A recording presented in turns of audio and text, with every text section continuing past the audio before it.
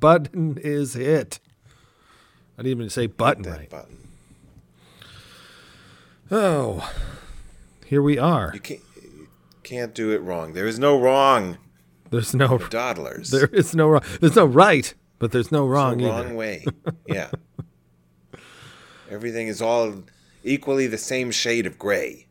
Ooh. Then about 49 shades, that is. Yeah, what's do you want to dawdle or do you just want to go into it? I don't really give a shit anymore. Wait, we ever did? Did you once? I don't know. What has happened to you, Mr. McKenna? I know. All right. We'll just get into it then. It's almost like a short, but this won't be a short. This will be longer, I'm guessing. So. Well, because who couldn't talk for hours about this fascinating cast of characters? Ooh, for sure. For sure. All right, well then I'll kick us off, okay? Okay.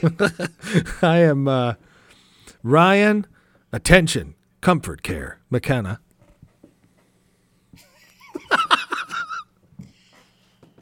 I'm Harland. This is the only place to be, Grant. Lame. And we are the... This is the Dawdlers and this Dawdlers Plus podcast. Classic version. Ooh.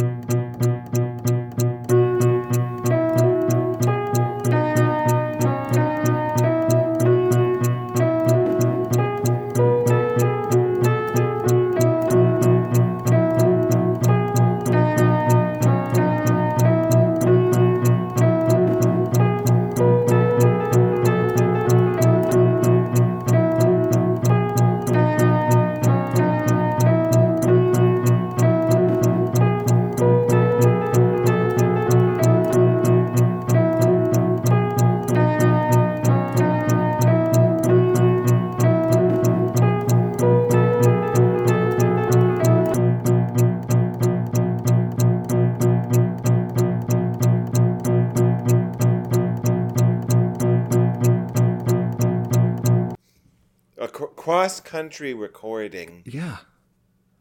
Classic version, longish, basically, probably more than 40 minutes or whatever.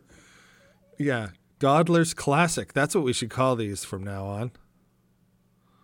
Isn't it sad we've been around long enough to have such a thing and still have fewer listeners than any random YouTube ancillary figure that we end up looking at when we do our research? That's right. That's so true. We are not worth it, but here we continue to come back for the punishment. Yeah, so I should probably look at my handy trusty notes. What are we talking about tonight? We're going to be talking This is Gossip Boys, the Gossip Boys. Yeah, who doesn't tonight, love, isn't it? Well, it's the intellectual gossip thing. Yeah. Like I think I kind of do watch it because it's so often they're talking about nothing but so meaningfully, you know? So emphatically? Yeah, or whatever. It's got a lot of, they're hyper vague, but they also they also say it in a very meaningful tone. They're just, you know. Anyway, get to it, Ryan. Okay, we're talking about the topic is margin haunting. Which, you know, we're not talking about a specific margin haunter this time. This is kind of a little meta, a little above the individuals.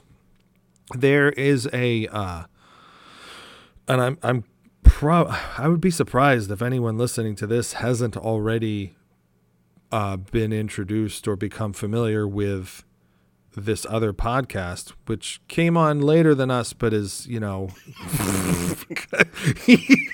coming on stronger. But anyway, it's called Decoding the Gurus, and it essentially is just, you know, we've taken on the IDW business. This one isn't specifically geared towards focusing only on the intellectual dark web. But we've certainly taken on, I guess, our fair share of these people that they take on, like Brett Weinstein and Eric Weinstein, IDW members and all that kind of crap. And then they've gone on to others as well. But I think their names are Matt Brown and Chris Kavanaugh. One is Brown, I think he's a psychologist, but he has sort of like a sort of cybernetic-y type background. And then Chris Kavanaugh, I think, is just a cognitive anthropologist. But all these titles, it's like you could just slap anything to, not anything together, but it does have that kind of like, well, I'm an astrological astronomer, or whatever. Anyway. And so they talk, their primary topic, subject area, is they call secular gurus, which I think my general sense for the definition could be something like, because they never quite nail it down, and I think they're quick to say that it's sort of all very much in progress or whatever, but a definition of a secular guru might be like someone claiming special knowledge and presenting as like a public intellectual, and essentially, sort of has a sort of self-helpy quality to them. But I think Chris Kavanaugh has at times said something along the lines of, invoking a family resemblance concept, and that things are sort of on a spectrum or whatever. But I don't know. I don't know if any of that jives with you. But I'll just quickly say before I let you hand over the mic or whatever, that, I was in listening to a few of these things and, following the gossip on Twitter or wherever. I was thinking, well, I wonder if any of our margin haunters fall into the secular guru spectrum. My hunch is they don't. Some might do it more than others, but anyway, I'll just let you riff on anything if you want. That was just sort of my definition. Someone claiming special knowledge, presenting as a public intellectual, and that they can guide us to the promised land or whatever. And what do you mean by special knowledge? Something like specific?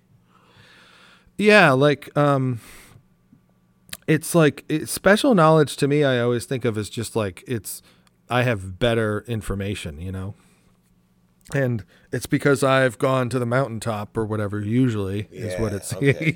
Seems like, and so they come back and they're like, "Listen to me, I was at Evergreen," or whatever, and like and then there's there's a bit of a performance to this secular guru, but they aren't. The other thing about the idea that they're secular is that they aren't religious or anything like that, and there's not a ton of spirituality. There might be other things like the Sam Harrisy mindfulness or some kind of Jordan Peterson Jungian archetypes type stuff, but nothing that's flat out like spiritual guru type. Or even where there is, like with Peterson's Christianity, that isn't the focus of his guruhood. Yeah, his whole thing is like man up. Side project. Yeah. Right. But I will say that what was funny is that I remember it was either, I think it's both. I've read and seen someone talk about it, somebody who was close to him in an academic setting, who I think is an emeritus at this point or whatever. And he was like, he specifically remembers someone like Jordan Peterson saying that he wouldn't mind starting a church or whatever. So that even like really puts him in the guru category, I guess, to some extent, given what we know about him now. Man, but can't you feel the pull and see the appeal of having your own church? Man, you could just do what you want all day.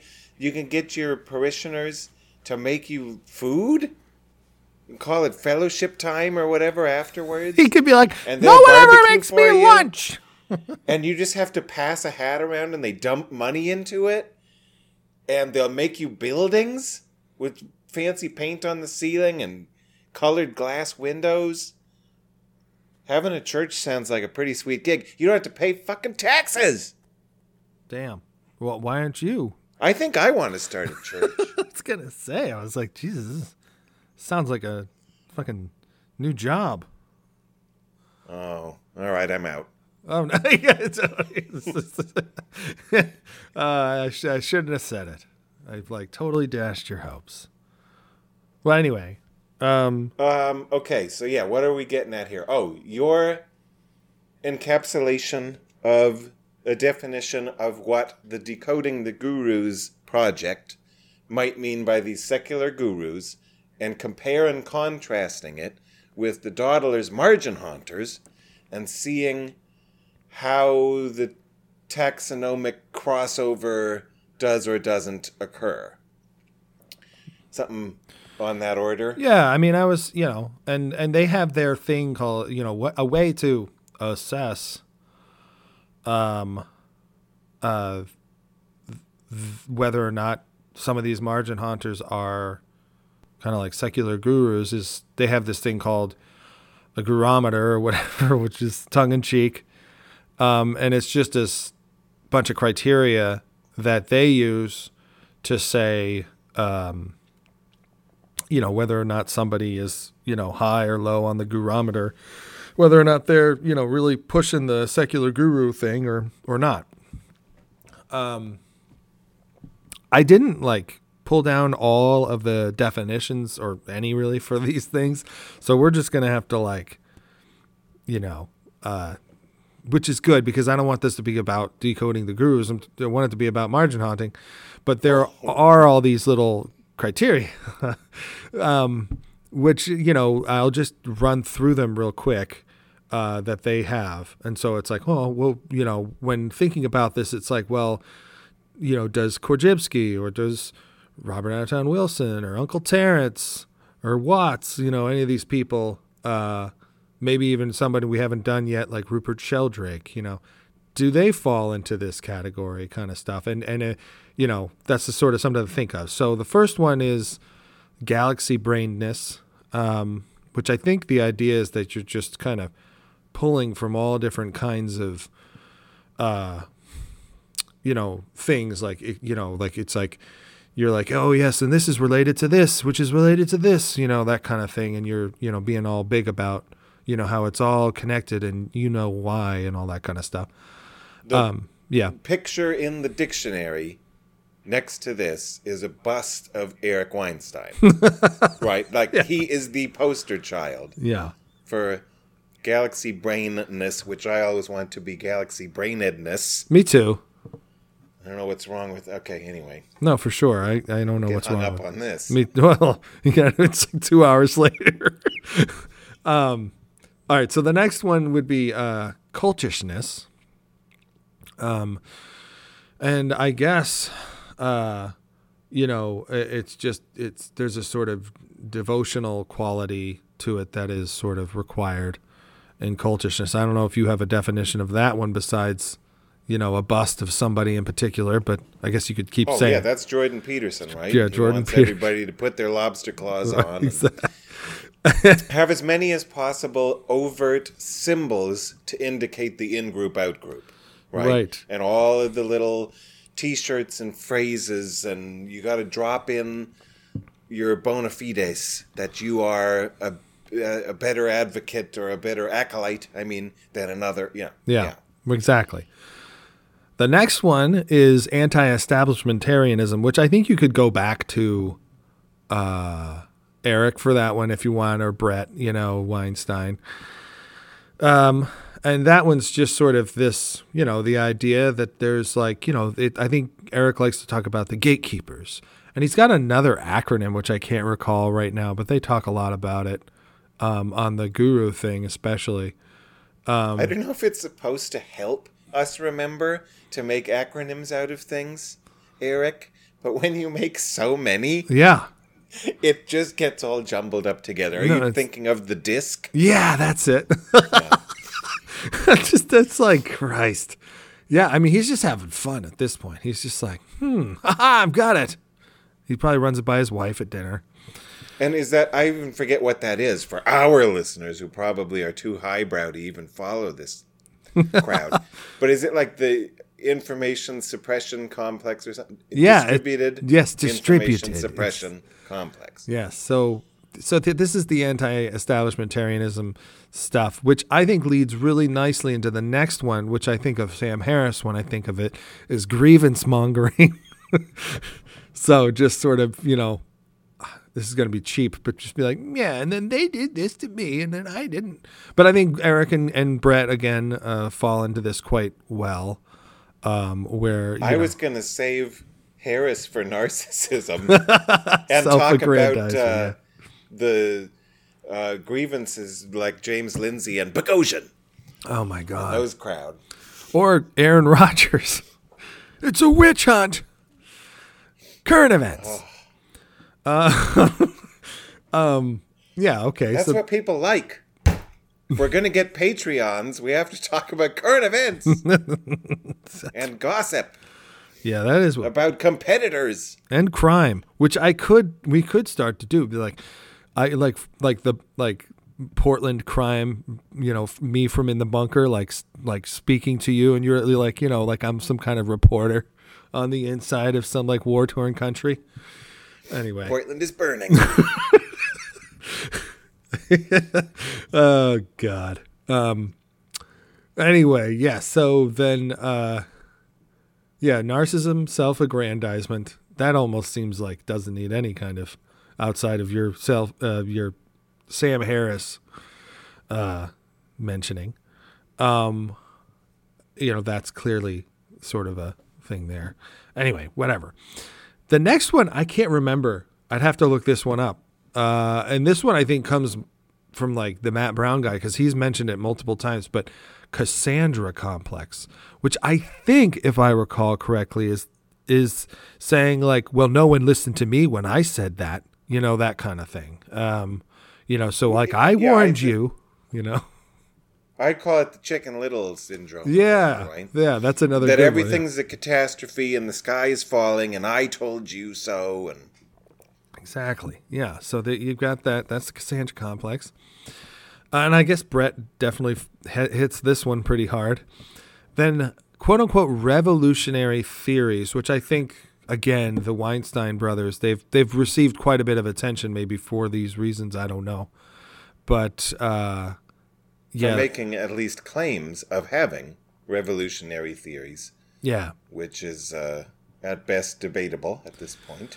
Yeah, I think it's the idea that it's like, oh, and this could, save humanity and end cancer and whatever. And it's the theory of everything kind of stuff.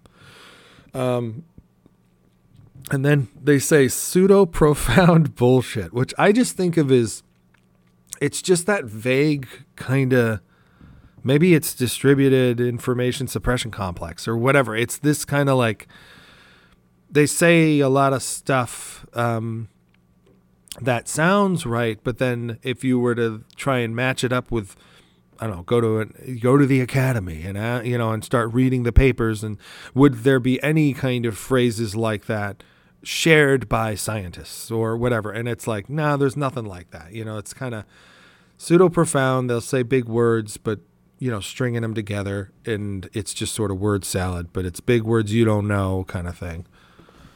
And then conspiracy mongering, which, I mean, Jesus, this, lots of that coming from these guys, and you don't even need to define that. And lots of that coming from everywhere, QAnon, on. And then grifting. Alex Jones. Right. Grifting, profiteering.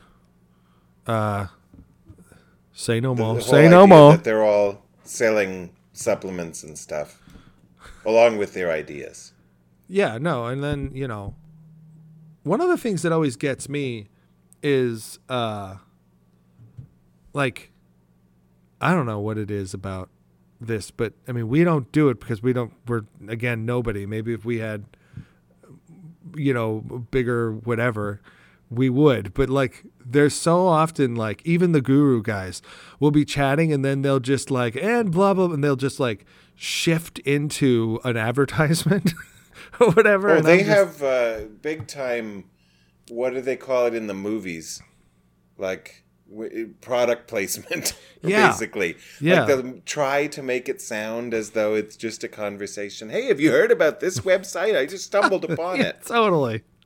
And like there is the element of that, and that I hate to say, but that definitely has a grifting, profiteering quality to it.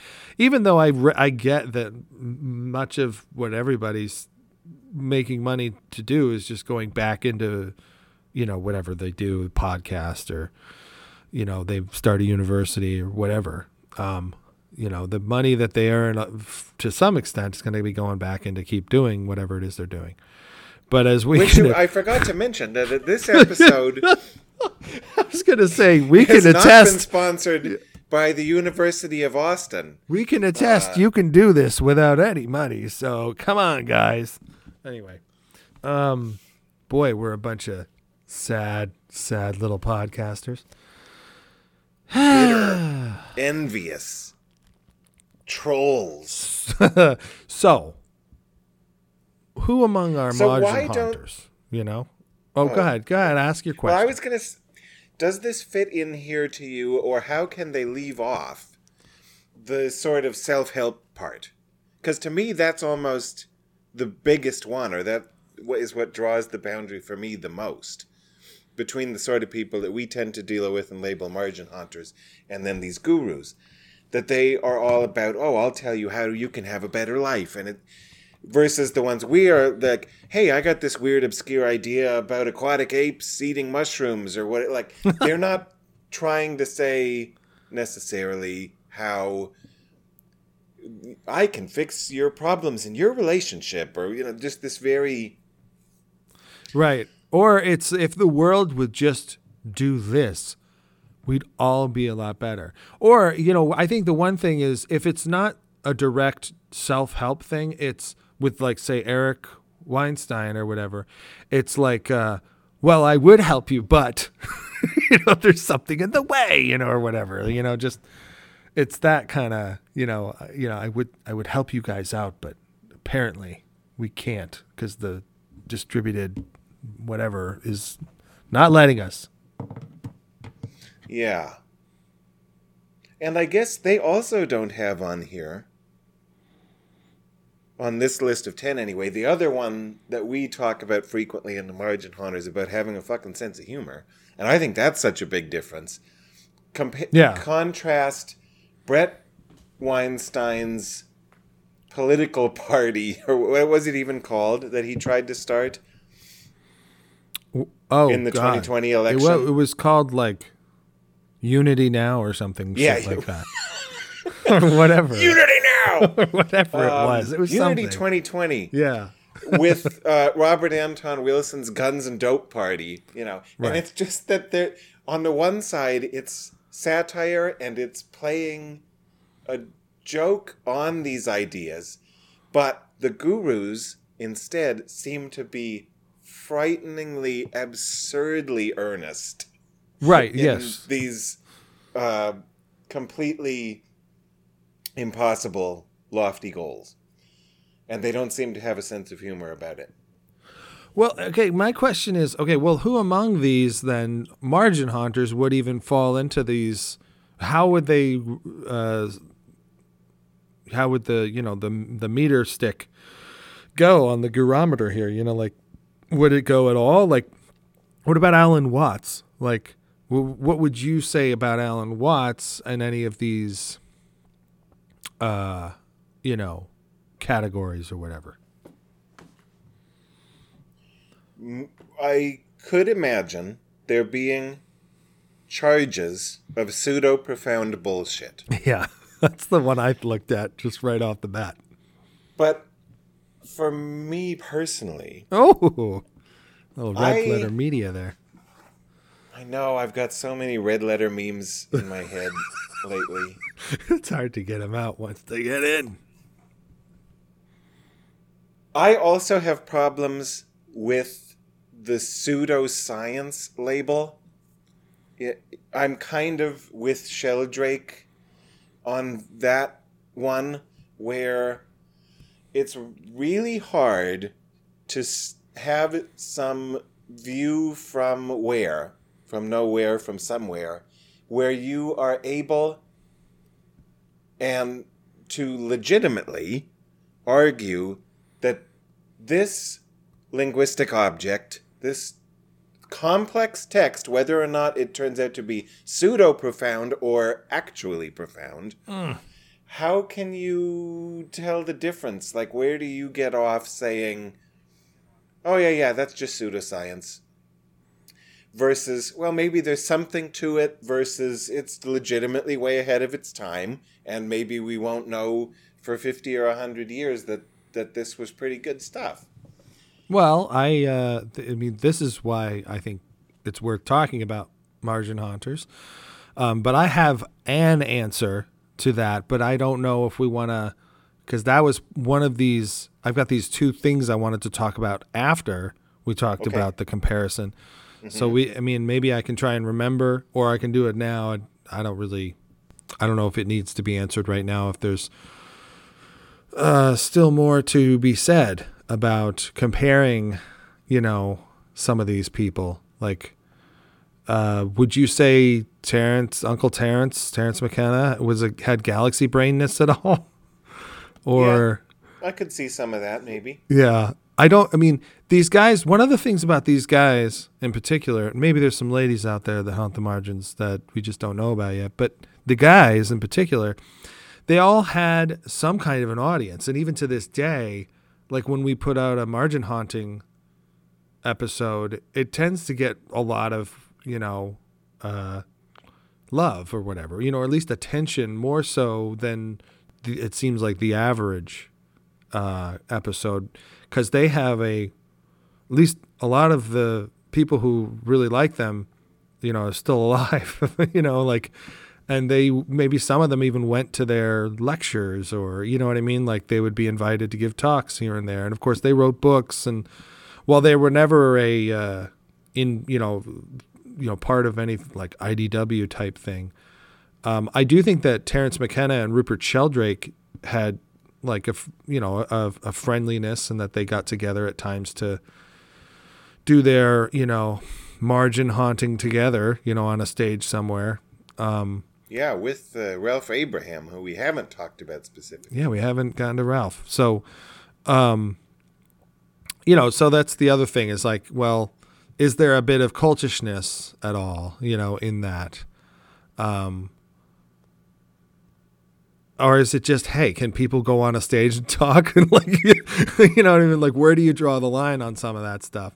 I don't see a bit of cultishness there. Might be just my bias because I happen to like these fellows.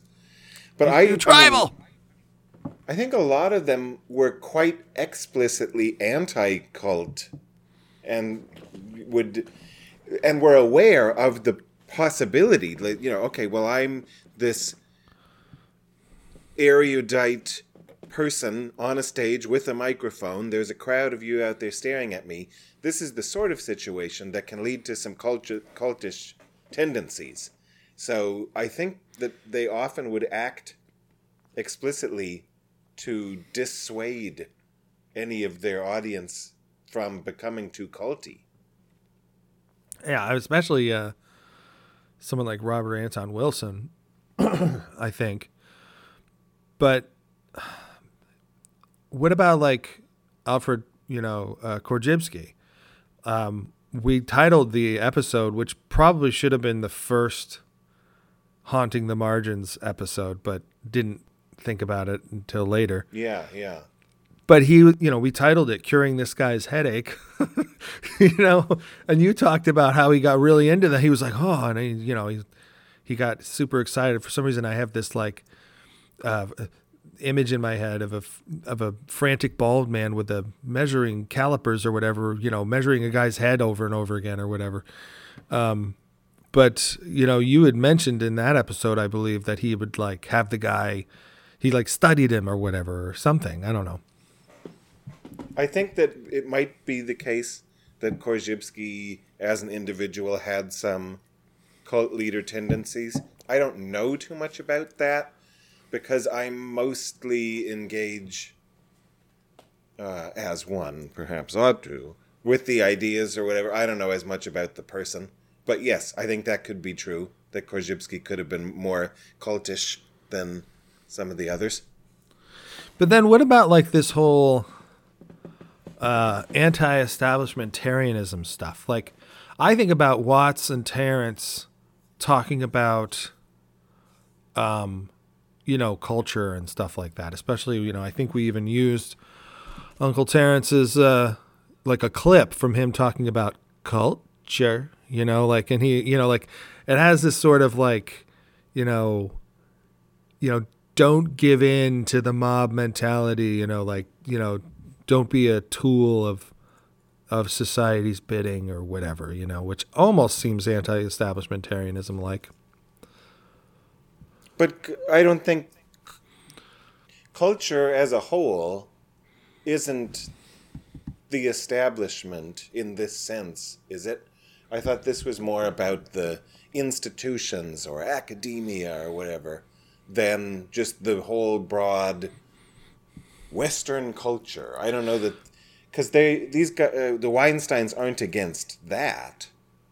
Well, they're trying to preserve in favor Western of Enlightenment values and all well, this yeah. crap. So they like some of the yeah.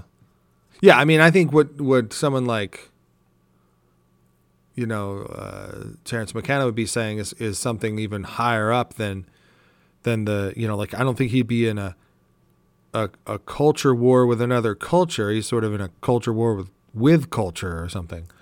But these guys, clearly seem to have an issue with the way cultures are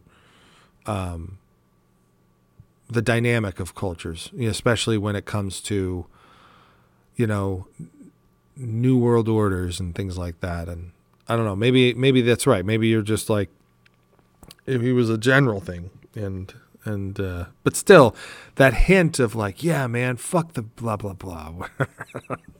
I don't know. It's just what I think when I think of that. Okay. I mean, yeah, like I could see them saying fuck the police type thing. And that's a type of establishment. But I don't get the sense, for example, that any of those people that are on our list so far or will be coming up, like perhaps Sheldrake, maybe David Deutsch, is he in this? Kevin Kelly, maybe. Stuart Kaufman. I don't know that they are anti-academia or the establishment of the canon type thing. They all seem educated in that and willing to cite those people and just generally in favor of that sort of stuff. That's think, a big... more so than these other guys. And then I think of another figure that we haven't talked about, but I think we probably will someday. Another podcaster, Thaddeus Russell. And I'm wondering if he's kind of a little bit closer. Like, is he a margin hunter or is he a little more like a guru? And I think that he would qualify as really anti-establishment. Yeah, for sure. More so than Anatol Rappaport or whatever. Yeah. I was going to say something and now I've totally forgotten. But I have that effect on people. No, it was and so does Guinness. Oh, I don't have any. Is that a Guinness? That can't be a Guinness. You're not of course not. This is a Surly Furious. Oh, okay. Who is also not sponsoring this episode. Oh, drink more Guinness, kids. I don't remember what it was I was going to say, but it was so profound. Oh, shoot. Whatever. Damn it. It was something that you mentioned. I can always edit this meandering out, but it was something you mentioned about. It was before you brought in. It was so you were talking about Kevin Kelly, and you were talking about somebody else. Kaufman. No. Let's see. Who all did I say? Oh no! I know it. Now I know what it was. One of the things that our margin haunters then likely do quite a bit that I don't think many of these secular gurus do. Some of them might, but many of them I don't think do, is cite other people. Like that's something that seems like they might like circle jerk with each other, to an extent, but there's not a ton of like, it's almost like someone like Eric Weinstein will talk almost exclusively about people that he knows, like that's his so it's like, well, I know this guy at University of Chicago or this guy at Harvard, or that kind of thing. But never like, I read this paper, I don't know who the fuck these people are, but I thought it was really interesting and blah, blah, blah. You know what I mean? Like there's no like, and Brett is very much like that, Stephen Wolfram type, where just like, he doesn't like write, he wrote a book recently, but it's like, he hardly writes anything down. He hardly cites anybody about anything. It allows him to be the expert, in all things. And you trust his word, because he's been there and he's just kind of boiling it down for you kind of thing. Whereas I don't think any of our margin haunters had that quality to them. Some of them, it wouldn't even make sense for them to cite per se, like for instance, like Alan Watts was kind of, his journey to where he got later on when he was doing all that talking and giving lectures and stuff seems like it wasn't this like him in a library all day. It was him. It really was him on a mountaintop, which is an interesting component of the secular guru thing. I sometimes think he might have more guru-ness, but not in the Jordan Peterson style by any stretch. Just sort of, flowing robes and a big beard. Just like, right. there is the look of that, just to an extent. He looks more like a guru. He does. He even has his great voice, and the other thing that I wanted to mention is that when I watch I was talking about that movie called The Master, right? And I've talked to you about that maybe even when you were here last or whatever. But just that how amazing the Philip Seymour Hoffman portrayal of the, Scientology guy kind of thing was very similar to the way Eric Weinstein behaves, And I was thinking but nobody in this like Korzybski to Watts, Sheldrake, Kevin Kelly, whatever, seemed to fall into that at all. Like, they don't have that sort of overly like, it's like they only show up to say something because they've been asked to say something about something that, they've kind of gotten into, whatever that is. There isn't that sense of kind of pleading or whatever. I don't know how else to describe it, but just sort of constantly trying to educate and, get people to get on board with what you're saying. And then you'll all go to that house together or whatever, I don't know. They don't seem to have that as much either. Well, I got distracted by for whatever reason. Oh, because you're talking about the master as this house.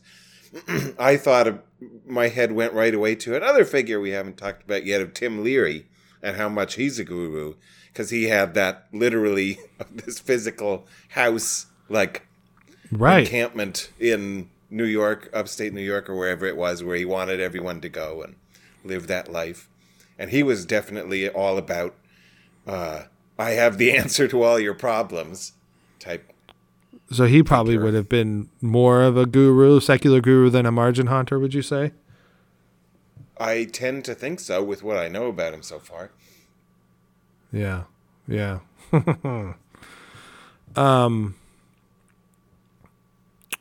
Yeah. So anyway, that was in terms of comparing, that was pretty much the extent for me of just trying to,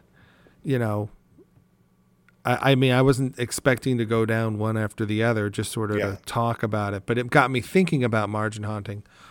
Obviously this isn't a super systematic way of going about it, but I guess our sense is that, number one, these secular gurus don't really have a a sense of humor that's, self-deprecating, at least, especially, right? That's kind of an important one that, Right. Yeah. They can't and I think the self-deprecate. guru, I think that the Brown and Kavanaugh of the Decoding the Gurus podcast, I think they do mention, especially like when they talk about someone like Sam Harris, how he's really funny when he's making fun of someone else, but he's really, when a joke is on at his expense or whatever, he's like, he doesn't think it's all that hilarious, and he just really needs everyone to listen to what's being said, or whatever. I think Harris is so funny in an ironic way about his extreme distaste for Trump, which I share, but that he is so Trumpy in this way. I remember comedians talking about how Donald Trump at his roast, the Comedy Central roast of Trump or whatever, like never laughed at any of the things before, during, or after, and was only just pissed off. And and he wouldn't go at all to the White House Correspondents' Dinner type venue. And he just has no sense of humor, period, but especially about himself. Right. And I think that Harris is just like him in that way. He's just like, no, I'm not to be made fun of. Yeah, I know. I'm not tribal, or whatever it was he said in that episode. Yeah. But okay, so and that's of course, something Trump that's missing. is, though he's obviously not only not intellectual but anti-intellectual. So in that sense, wouldn't fall into this secular gurus because they're all, in some sense, trying to be public intellectuals. But Trump is obviously a giant cult leader. Right. Exactly. Probably the biggest we've got, obviously, in America, maybe on Earth right now, right? Trump is a cult leader? Mm-hmm. I guess. I mean, it's hard to say because it's like, well, then there's the Pope. Like, there's another big one. I always forget about these. I'm like, are there still Catholics? I guess there are. Okay. I'm sure, yeah. Christ, I was born and sort of raised that way, but I don't even think my parents cared. They were just like, God damn, it's Sunday again. My dad just wants to watch football. Anyway. But so what was I going to say about, but you added a component you thought that was missing from this gurometer, which is the self-help part. I don't know if they would say it's thread throughout the whole thing or whatever, but that's definitely something that probably is not going to be part of margin haunting per se, except there does seem to be an element of that in someone like Watts at times, and then, or a lot of times, and then maybe Korzybski curing some guy's headache. I don't know. But definitely not with Robert Anton Wilson or Uncle Terrence. I don't think Rupert Sheldrake's trying to do any self-help. No, I mean, I like that they're just interested in the ideas or whatever. They're just nerds. It's just their particular ideas or their takes on their ideas haven't been as widely accepted in the institutions as certain other people's.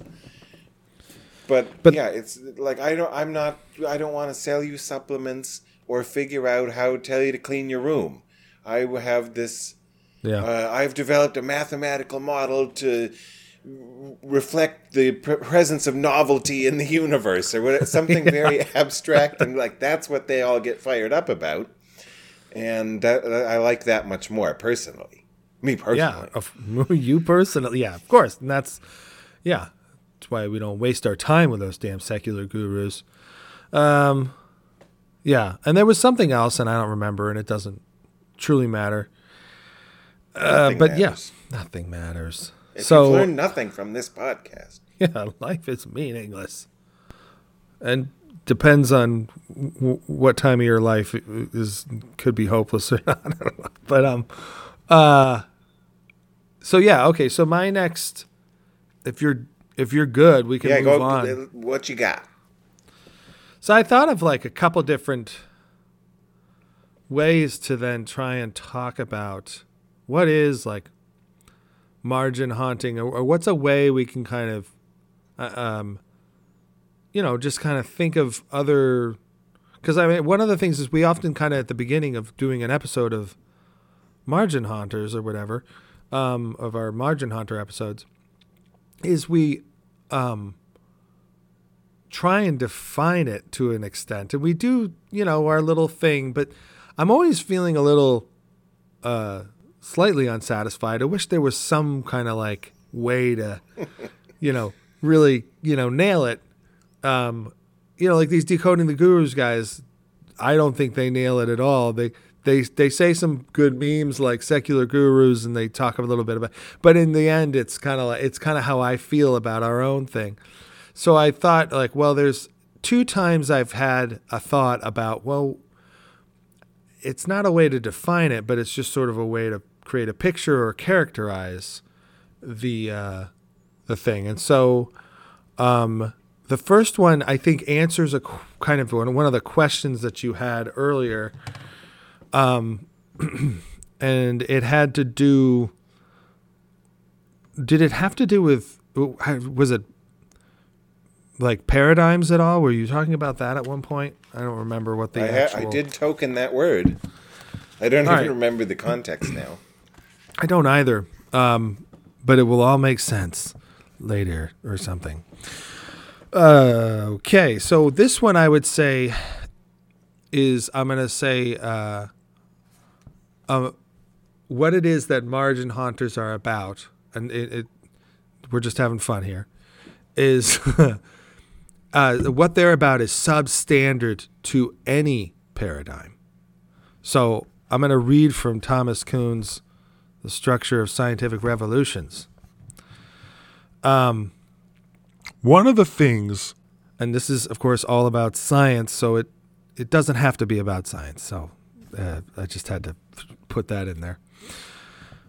One of the things a scientific community acquires with a paradigm is a criterion for choosing problems that, while the paradigm is taken for granted, can be assumed to have solutions.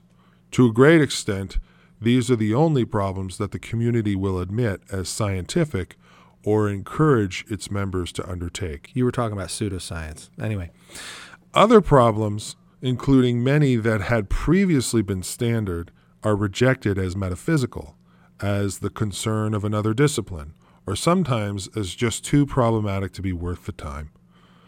A paradigm can, for that matter, even insulate the community from those socially important problems that are not reducible to the puzzle form, because they cannot be stated in terms of the conceptual and instrumental tools the paradigm supplies.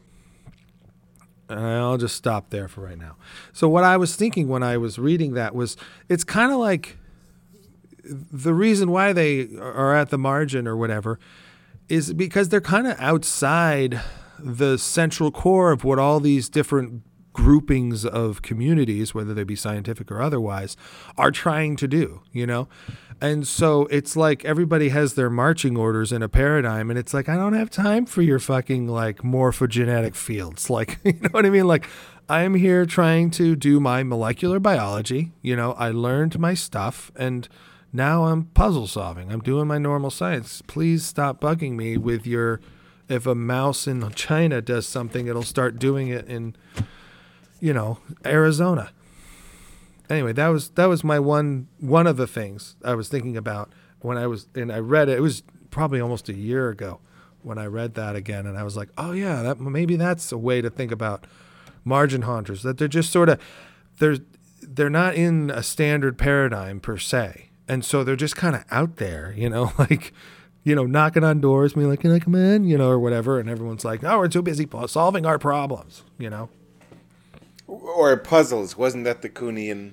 Yeah, puzzles or whatever. That normal science addresses a certain subset of questions that qualify as like puzzles given their pieces.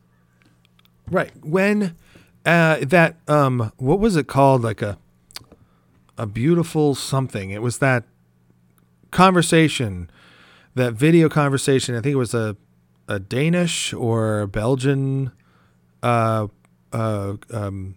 program back in the late 80s or early 90s. And it had Stephen Jay Gould, Daniel Dennett, Stephen Tolmide or whatever, Tolmine, Oliver Sacks, and it had Freeman Dyson, and it had Rupert Sheldrake. And they would be going off about something. And all of a sudden, Rupert would like throw open the door and just completely like stall the whole conversation. And the rest of them would be like, Jesus, Rupert, like, and that's kind of what I was thinking. It's just like they're in this paradigm where they're like, oh yeah, we've got, our little, instrumental and conceptual tools that we're using and we're bouncing them off each other and blah, blah, blah, blah, blah. And like Rupert's just sort of like, well, what about the seagulls that can, fly without flapping their wings or whatever the hell it is, and they were just like, Jesus, man. And I don't have an exact thing because I just remembered it now. But anyway, that's sort of what I'm thinking. Again, you could edit in a little clip. I'm not sure about octopuses. See, I think it's pure aesthetics, and I think people who try and construct moral arguments for vegetarianism, for example, will just never succeed. Carrots are as highly evolved as a lot of things we eat, but I respect the aesthetic argument. You look into the eye of a mammal, and because the genealogical relationship is close enough, and there are homologously shared emotional reactions, we see enough of ourselves in the cow. There are many vegetarians who will eat fish, but not so-called red meat, and I think it's very much the same point. We look in the eye of a fish we don't see, because I don't think there's as much homologously shared. From an evolutionary point of view, arthropods are wondrous in their complexity. And many of the groups of arthropods are far later evolved than fishes, so I don't know that one can make that distinction. And if there was an oyster, which when you opened it up for curious reasons, just had what looked exactly like a human face on it, most people would be extremely reluctant to eat it for no other reason, I'm sure. No, but I do think there are some more serious reasons. I mean, Steve, I'm sure, I seem to recall somebody telling me that crocodiles don't dream, but birds do. I mean, that there is some the question of what kinds of families and so on have REM sleep. The echidna doesn't dream. I think the echidna doesn't dream. But it's aesthetics due to homologously shared characters. That's all I'm saying. I agree with you. But aesthetics is a serious subject. Yes. Don't use it as a. Don't use this as a brush away. Stephen, I wasn't. I wasn't. I was seriously saying that I absolutely respect the aesthetic justification for vegetarianism. I just wish people would define it that. No, I ultimately respect the aesthetic. But the question. Yeah. No lack I mean, of you respect. see, you can be Tom Nagel and suggest that there's no way in which we could empathize with a bat. On the other hand, there are ways that, there are very interesting questions about the extent to which it's not unreasonable to think that different species have kinds of experience that are, in certain crucial respects, more or less like ours. I mean, e.g., are they capable of dreaming? I don't think it's intractable even to the cold, hard, objective methods of science. I think. I was talking about this as a scientific question. I think much of what Steve chooses to call aesthetics is also part of science. But I mean, I think that we're making tremendous progress on getting the information so we'll be able to say exactly what it's like to be a bat.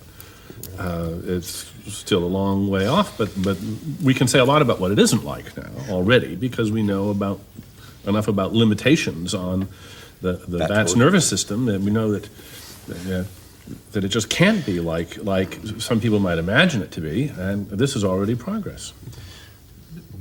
I'm finding this discussion really provincial. I mean, we're assuming that consciousness is confined to animals on Earth. What about the consciousness of the sun?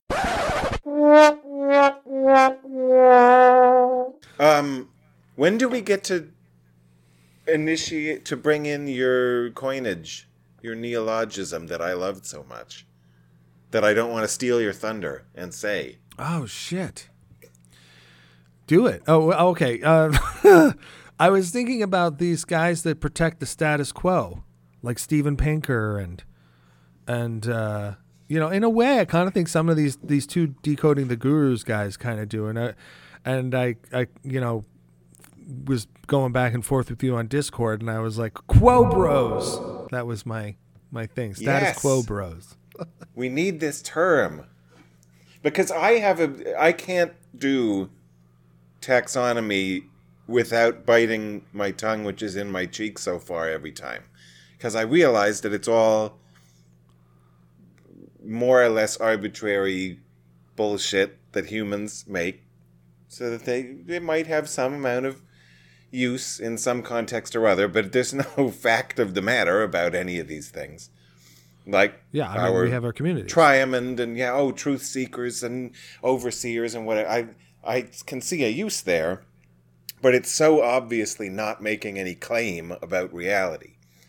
And No. I need to be doing that over here too. So when you call these things silly names, like Quo Bros, it helps just, flag it as clearly this is silly.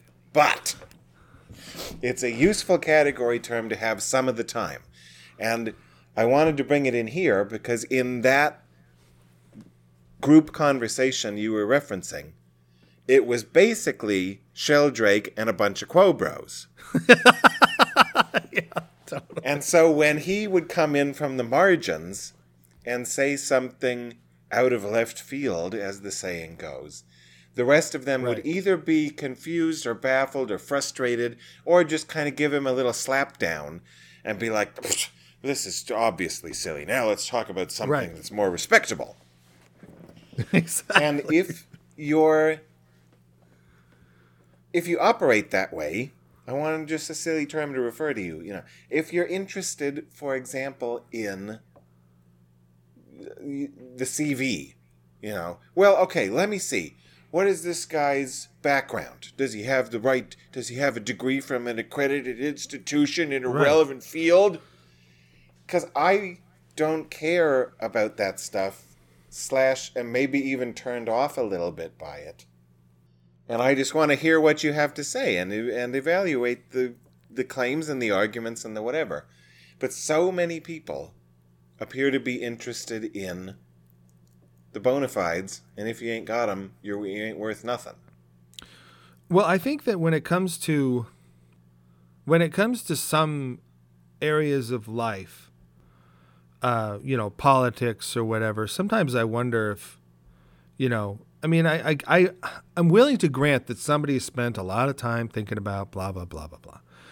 But at the same time, there are going to be people, I think, who are going to be capable of, they're going to be quick and they're just going to be able to put two and two together faster than the normal average person. And they won't have a tough time communicating effectively about something they haven't spent a ton of time thinking about, as much as, say, like, the person who's trying to be tenure track job or whatever, and so on the one hand, you have people who have spent all this time, the Quo Bros, protecting the status quo, doing their thing. And on the other hand, you do have the people who, the joke right now is just like, flight attendant gets on the phone and goes, is there a doctor on the plane or someone who's done their own research? It's like that kind of thing. So you have that, okay, granted, like it kind of comes back to this mutineers thing that I was talking about, but it also has this idea that, like, well, how can you decipher? And I think that's what this we're talking about is about, and I think to an extent maybe these Decoding the Gurus people are about, is how can you tell when somebody is worth your time to listen to, And in this day and age, it sounds like people don't know, or it's just the world is just swamped with everybody talking at the same time. And so it's like, okay, well, when someone says to somebody to stay in their lane or whatever, it's kind of like, okay, well, in what way are we talking here? Like, are you saying that to a nurse at a hospital who's trying to, like, talk about some policy that she doesn't like in life or whatever? You know what I mean? Like, it's just, or is it something where, it's a Terrence McKenna and, he's talking about some kind of math or whatever, and somebody who's a mathematician at a university goes, "Stay in your lane, McKenna," like that kind of, like, I'm hoping that doing these kind of conversations for anyone else out there who's as confused as I am, we'll be able to like kind of have something to work with, It's just sort of the tools for thinking style, the Dennett thing. Quo bros, what is that? What's the context for talking about a quo bro, or a truth seeker, and, that kind of thing. I know I've just said a whole bunch of stuff, but something in there must be worth it. It was all pure gold. Yeah. But no, I couldn't even really listen to what you were saying because you haven't reminded me recently as to where you got your degree. Oh. And if it's not from one of the schools that I've heard of personally, then you can't have anything interesting to say. I went to the University of Austin. I was the first person to graduate. Well, I know they're good because they gave money to our podcast. No, they did not. Oh, shit. Right, but we'll take it. Yeah. And then we'll make fun of them anyway. Yeah. Will they sue us? And they'll want their money back? Too late. Anyway, we need to find some people willing to punch down. Yes. Everyone's punching all around. Well, anyway, I don't know if I contributed at all to what you had said. I liked what you had said, and I was like, I can say things, and I did. Oh, but yeah, we were way off track now from, you had two things that you were talking about.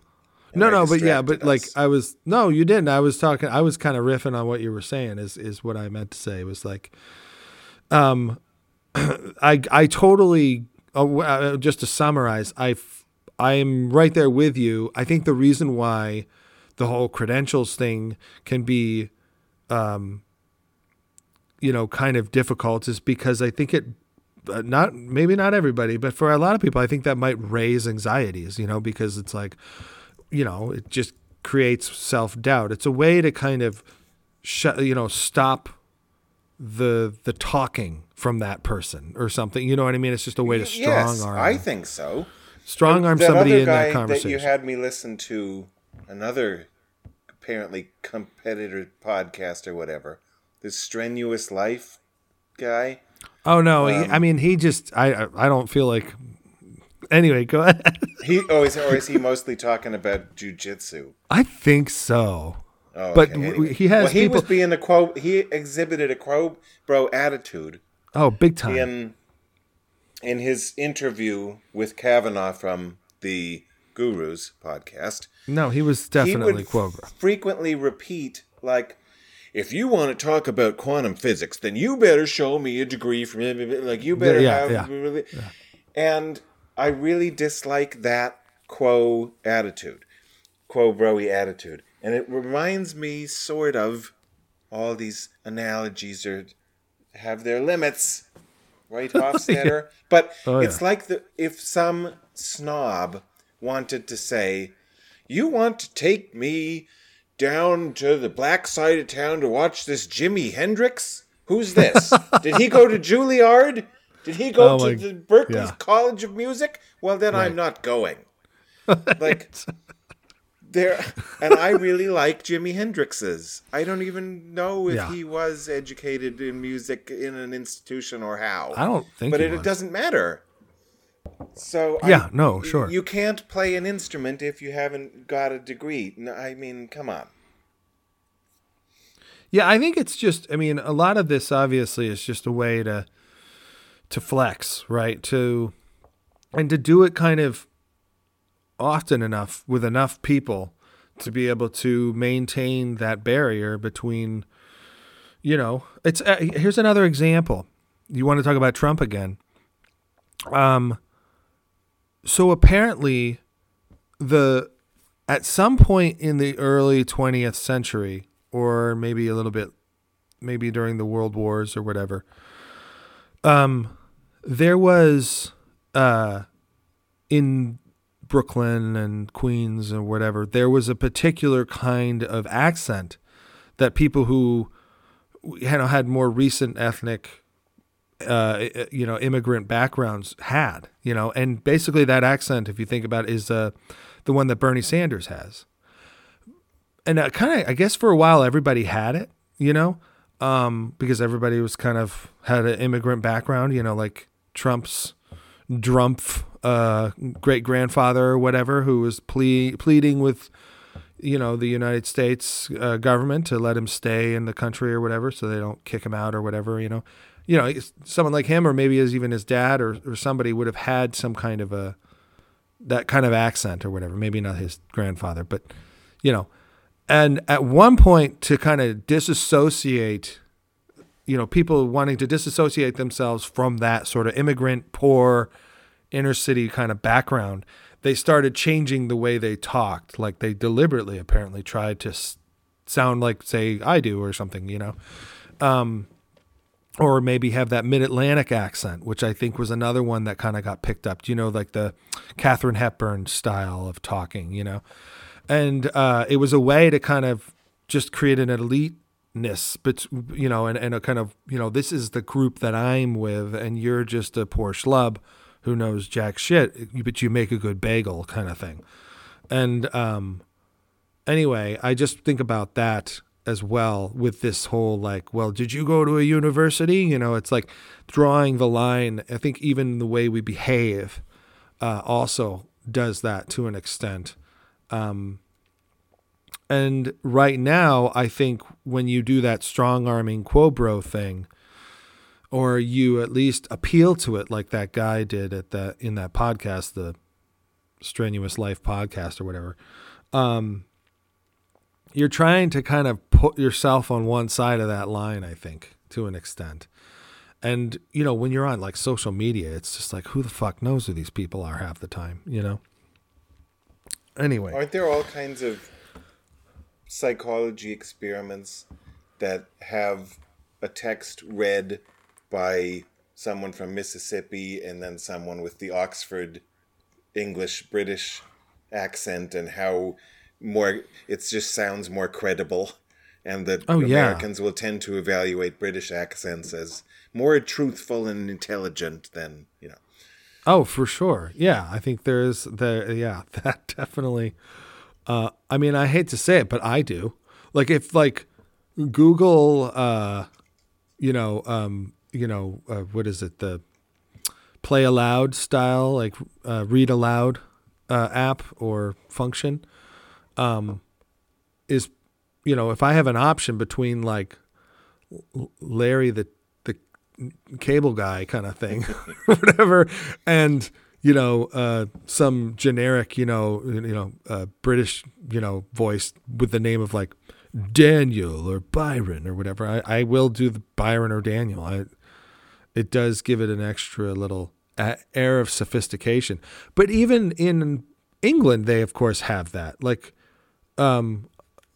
Peter O'Toole, that was not his normal accent. He had a very strong or whatever accent from whatever part of England he grew up in, and then he learned that countenance or whatever, that's that, it's just sort of on the other side of the Atlantic, you've got Katharine Hepburn and you've got, Peter O'Toole, it's just that very high pompous circumstance kind of accent or whatever. Queen's English. I can only hear Dana Carvey going, wow, wow, wow, wow, wow. But, anyway, so Quobros. What was your other one? You said you had two things, right? Yeah. And you had, what's number two? Number two. All right. I'm going to read a little because I want to give it the best. I want the best words. I know the best words and I'm going to use them. All right. So one idea in genetic systems is that as a population grows and expands into a new area, the quote-unquote wavefront of the expansion evolves. And it does so through the effects of its small size relative to its population center. And it's at the margins of the population that genetic drift and sort of the relaxation of selective constraints maintain neutral or slightly deleterious mutations. There's some support for this in human populations.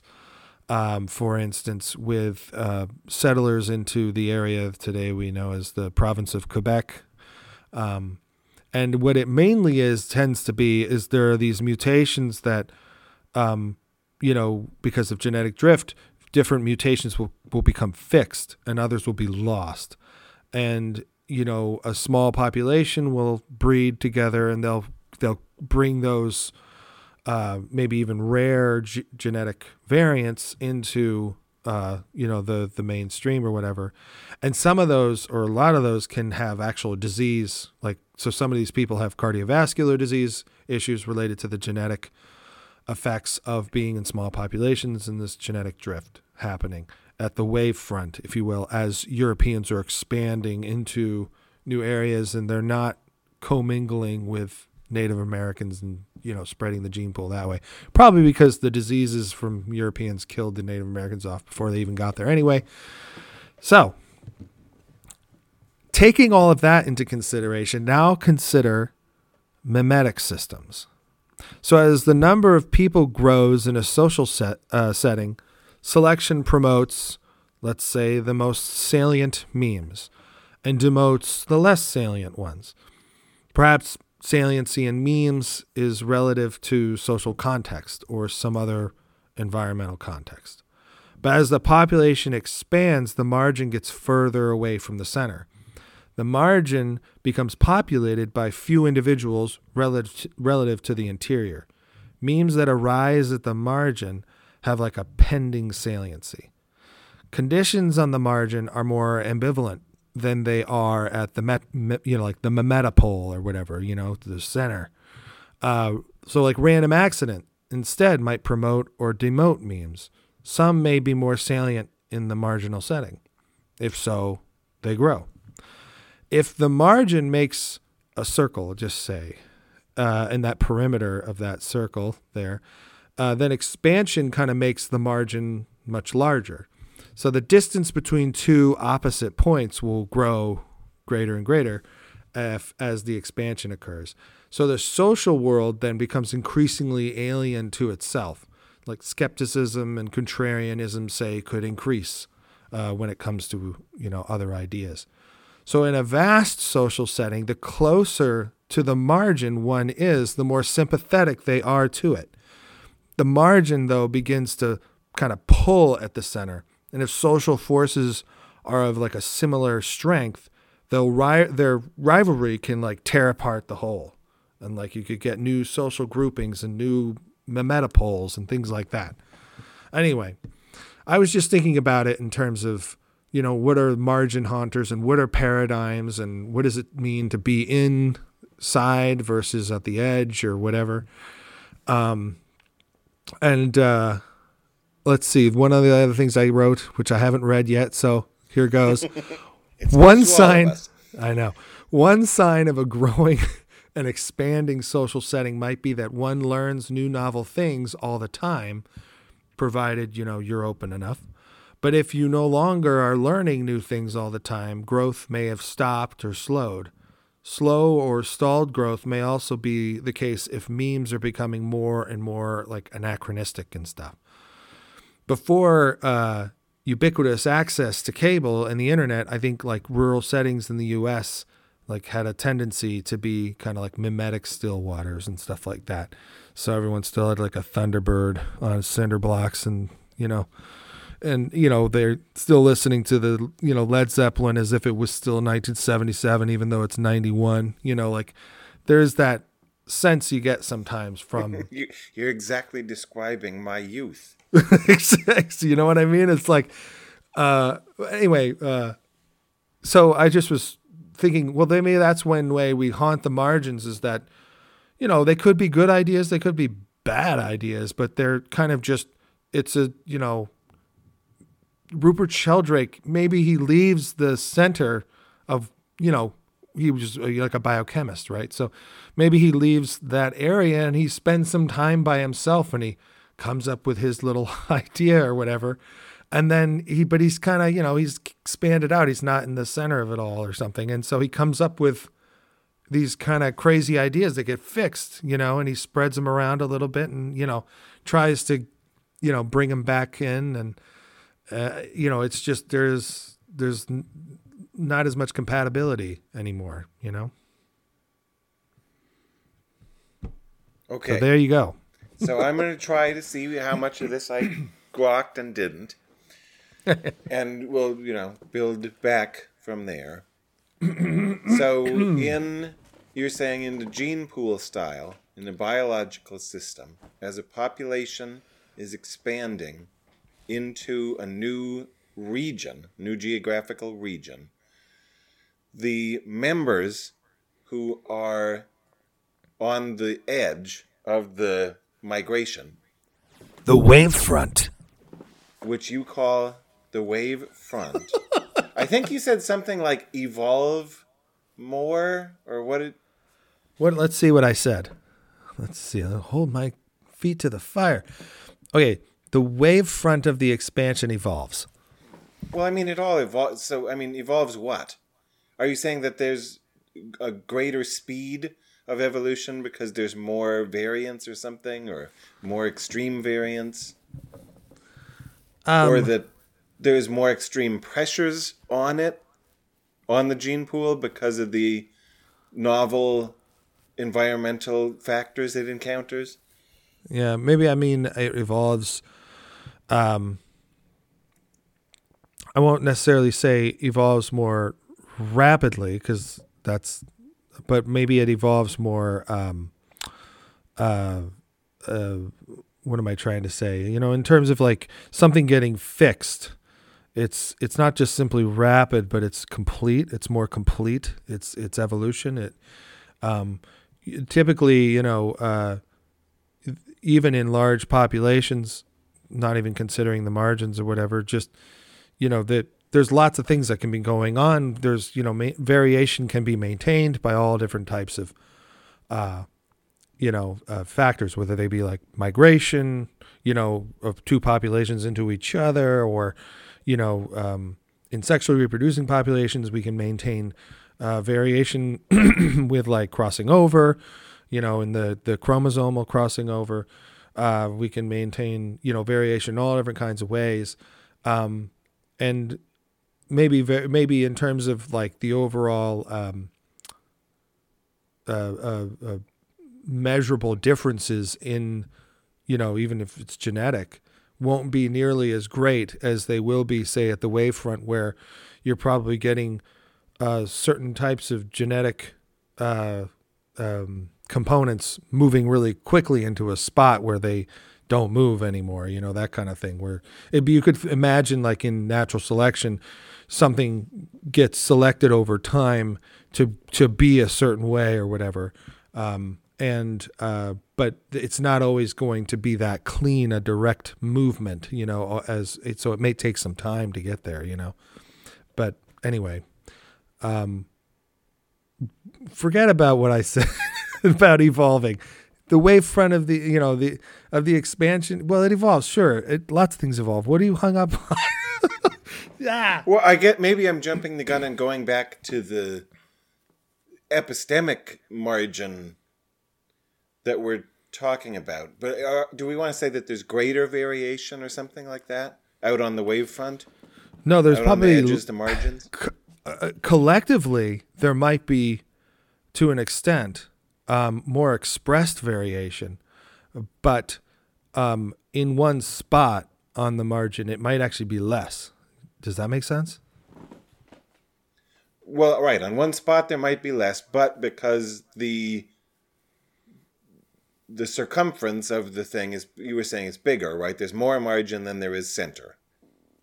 Well, yes, but I mean, in general, like if you were to sum up the margin itself, you would get quite a bit of variation potentially, where any new mutations that arise, are going to be perhaps come to fixation and not get lost or buried in super low numbers or whatever. And so in terms of the expressed variation, you might get a lot more at the margin collectively, perhaps. I'm not saying that's guaranteed. This is just me talking. Okay, but that's what I was... Do you mean that in the epistemic sense?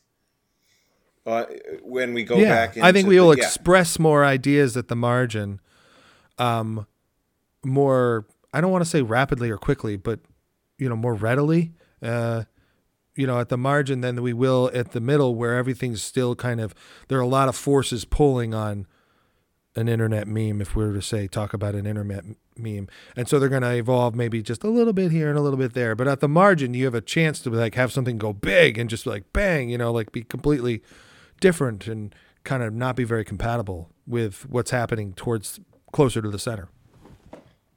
And in the sense of survival and reproduction, those people would want a success of their meme would be that it propagates back and takes over the center. Well, that certainly would be a success. I don't know if it's what they want, but they definitely, maybe they just were like, hey, I just want people to include, this too. Or, hey, what do you think about this, guys? I hope you like it. Mm-hmm.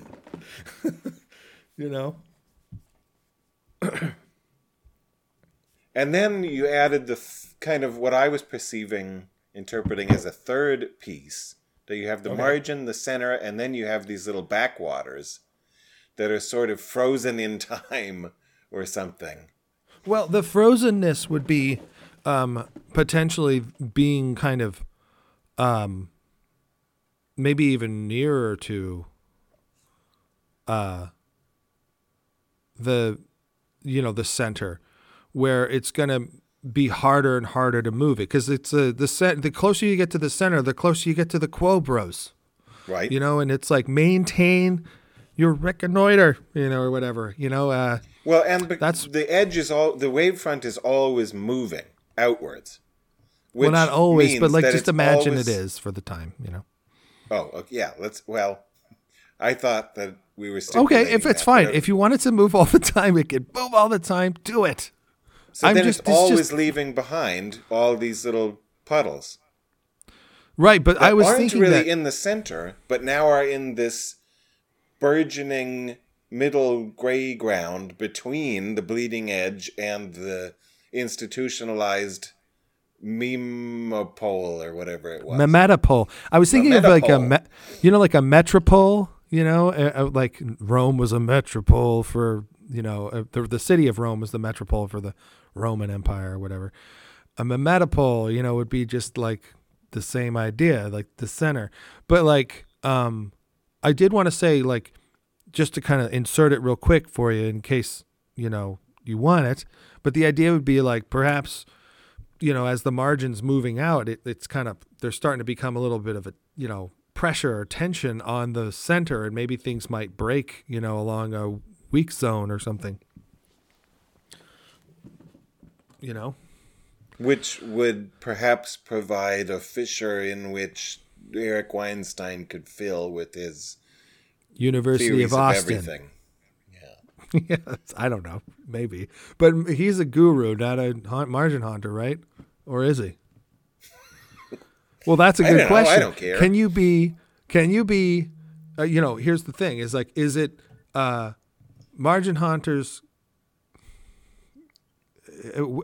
who can be what? Can a guru be a margin haunter, but a margin haunter isn't necessarily a guru? Is that the idea? I don't know.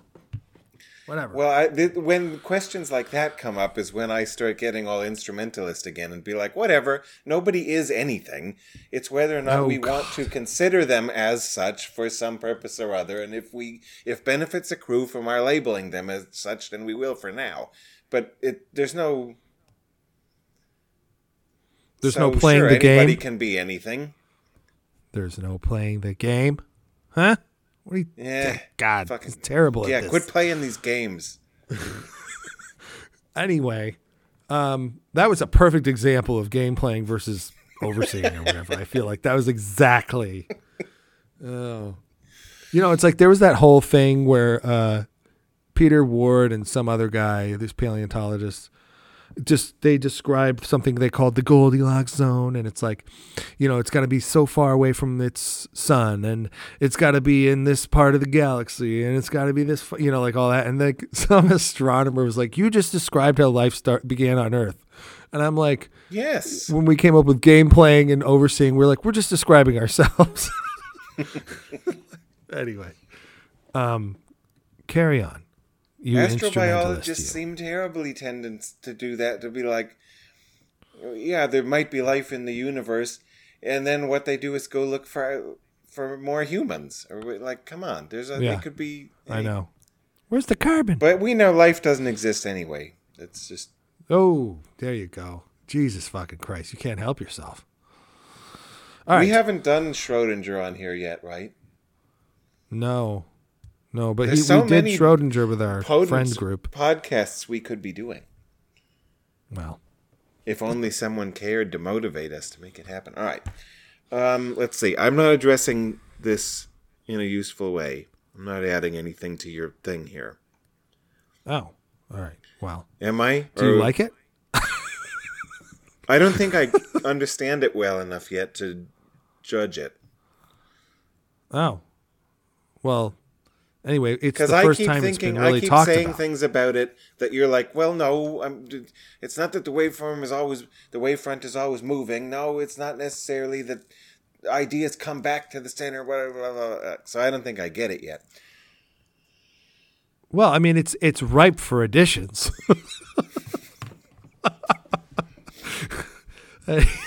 I'm like, you can be part of the team. Anyway, well, I don't know. That was my thinking, was that the margins had, if we're talking about memes,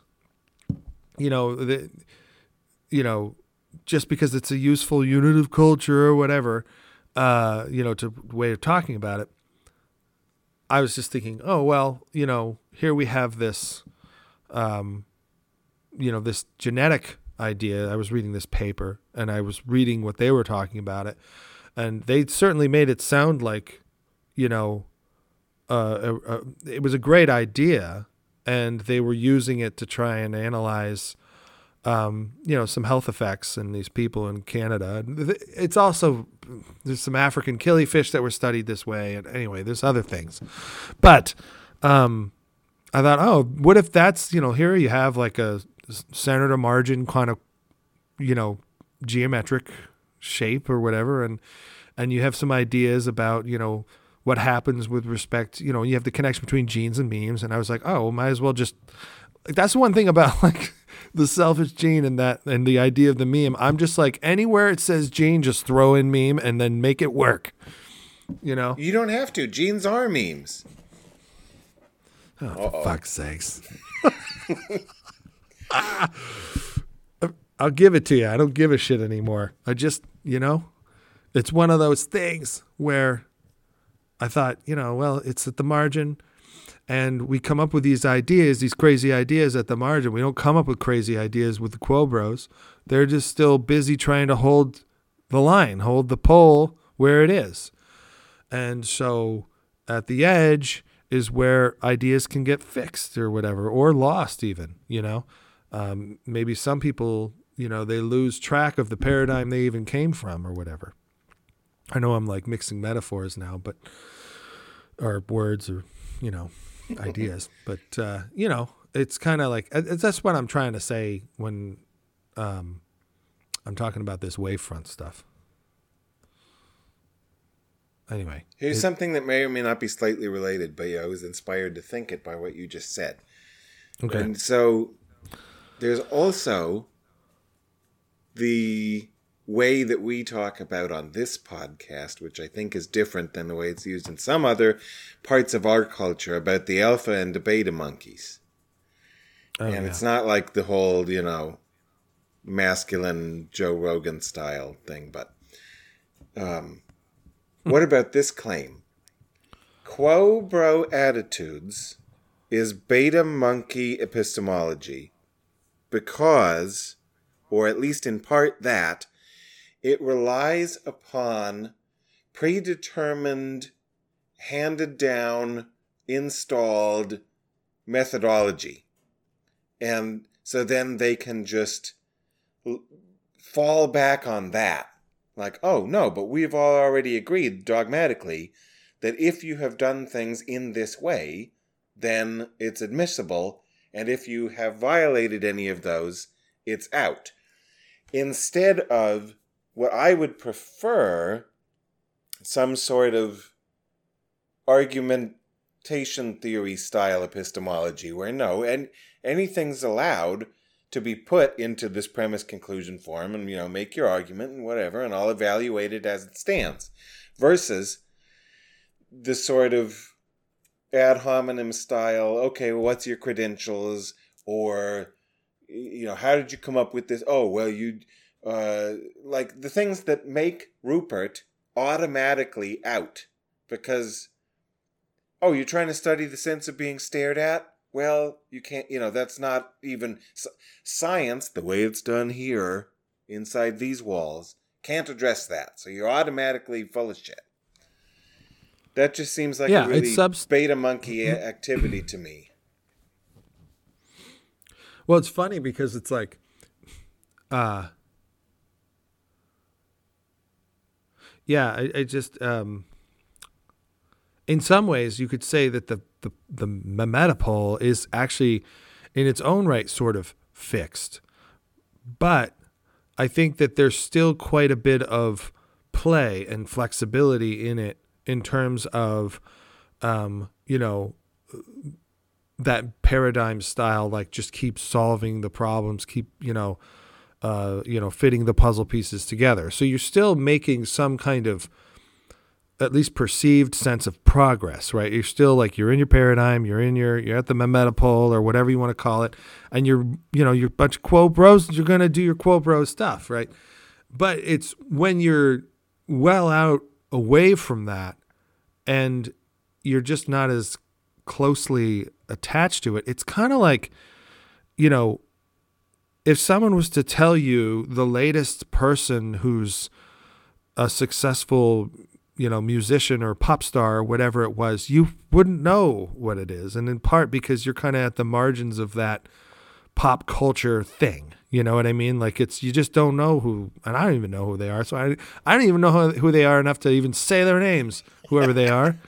But you know what I'm saying? So like out at the margins, you could like, I'm not saying you would come up with your own form of like completely different form of music, but it would definitely not jive with the overall direction that's happening in towards the middle. Mm-hmm. And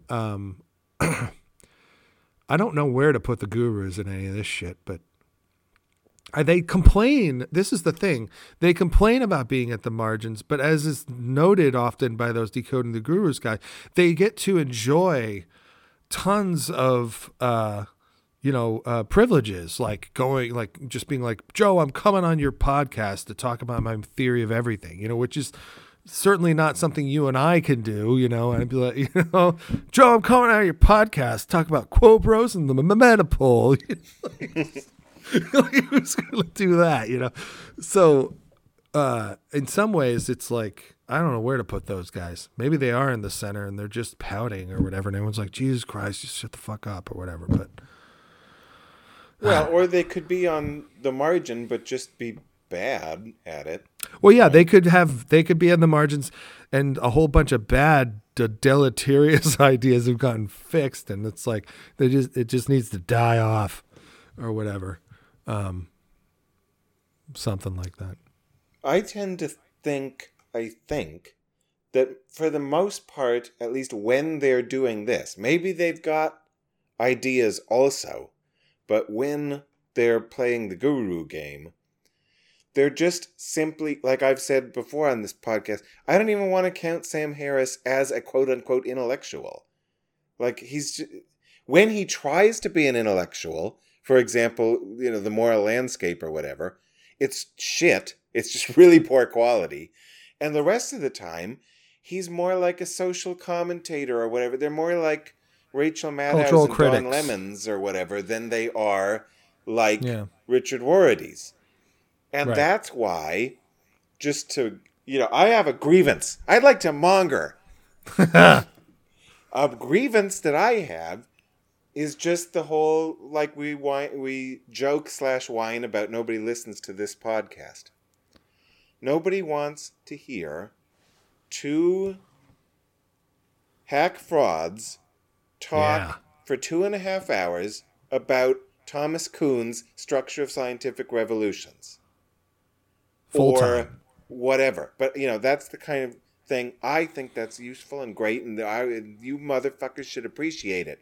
Instead, it's just much easier and more fun and more shooting off chemicals in your brain.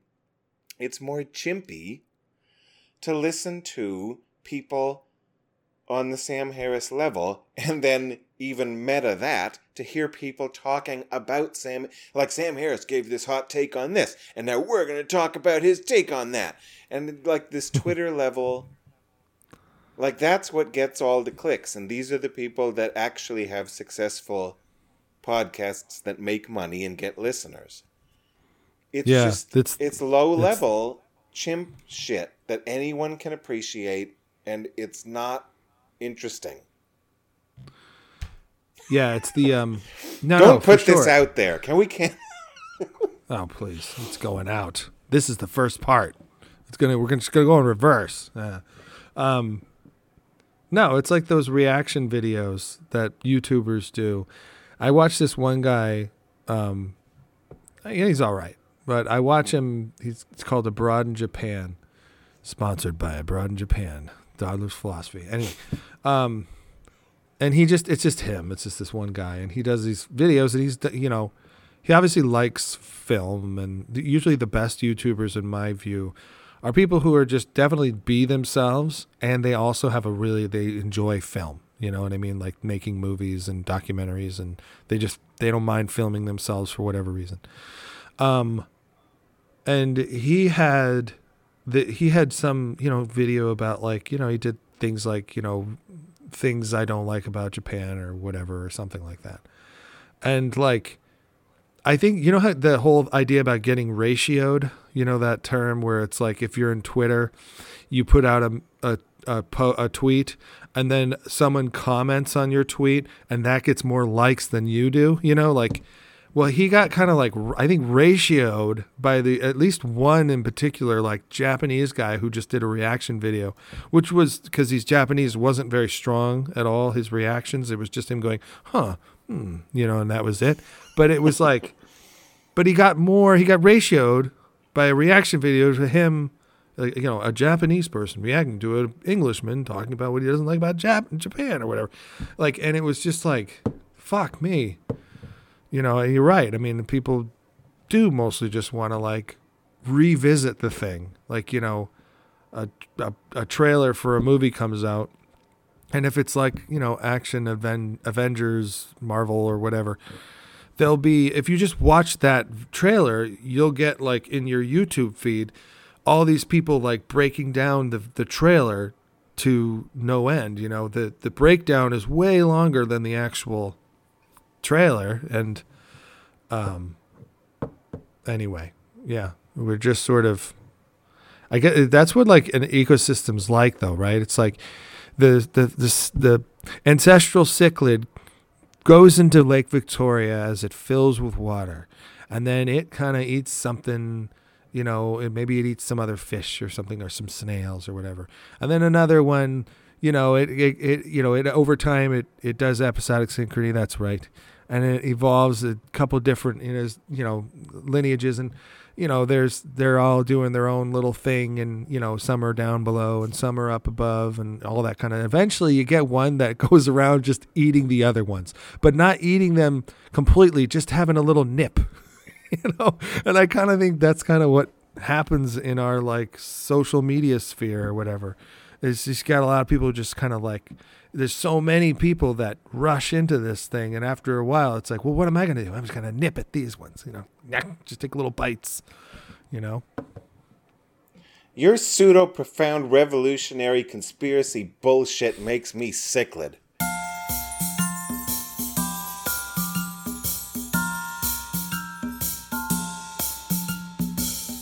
Many traditional views have taken the idea there's some kind of mind associated with the sun. If people are happy to agree that the interface between mental activity and brain function are changing electromagnetic patterns, there are plenty of those on the sun. The more research that goes on in the sun, the more we find about their tremendous complexity. So what about the idea that the sun might be thinking or have some kind of mental activity associated with these electromagnetic patterns? Oh, Mr. Sun, Sun, Mr. Golden Sun, please shine down on me. Oh, Mr. Sun, Sun, Mr. Golden Sun, hiding behind the tree. These little children are asking you to please come out so we can play with you. Oh, Mr. Sun, Sun, Mr. Golden Sun, please shine down on me. Shine down on me. Shine, shine, shine. Shine down on me. Shine, shine, shine. Shine down on me. Shine, shine, shine. Shine down on me. Oh, Mr. Sun, Mr. Sun, Mr. Golden Sun.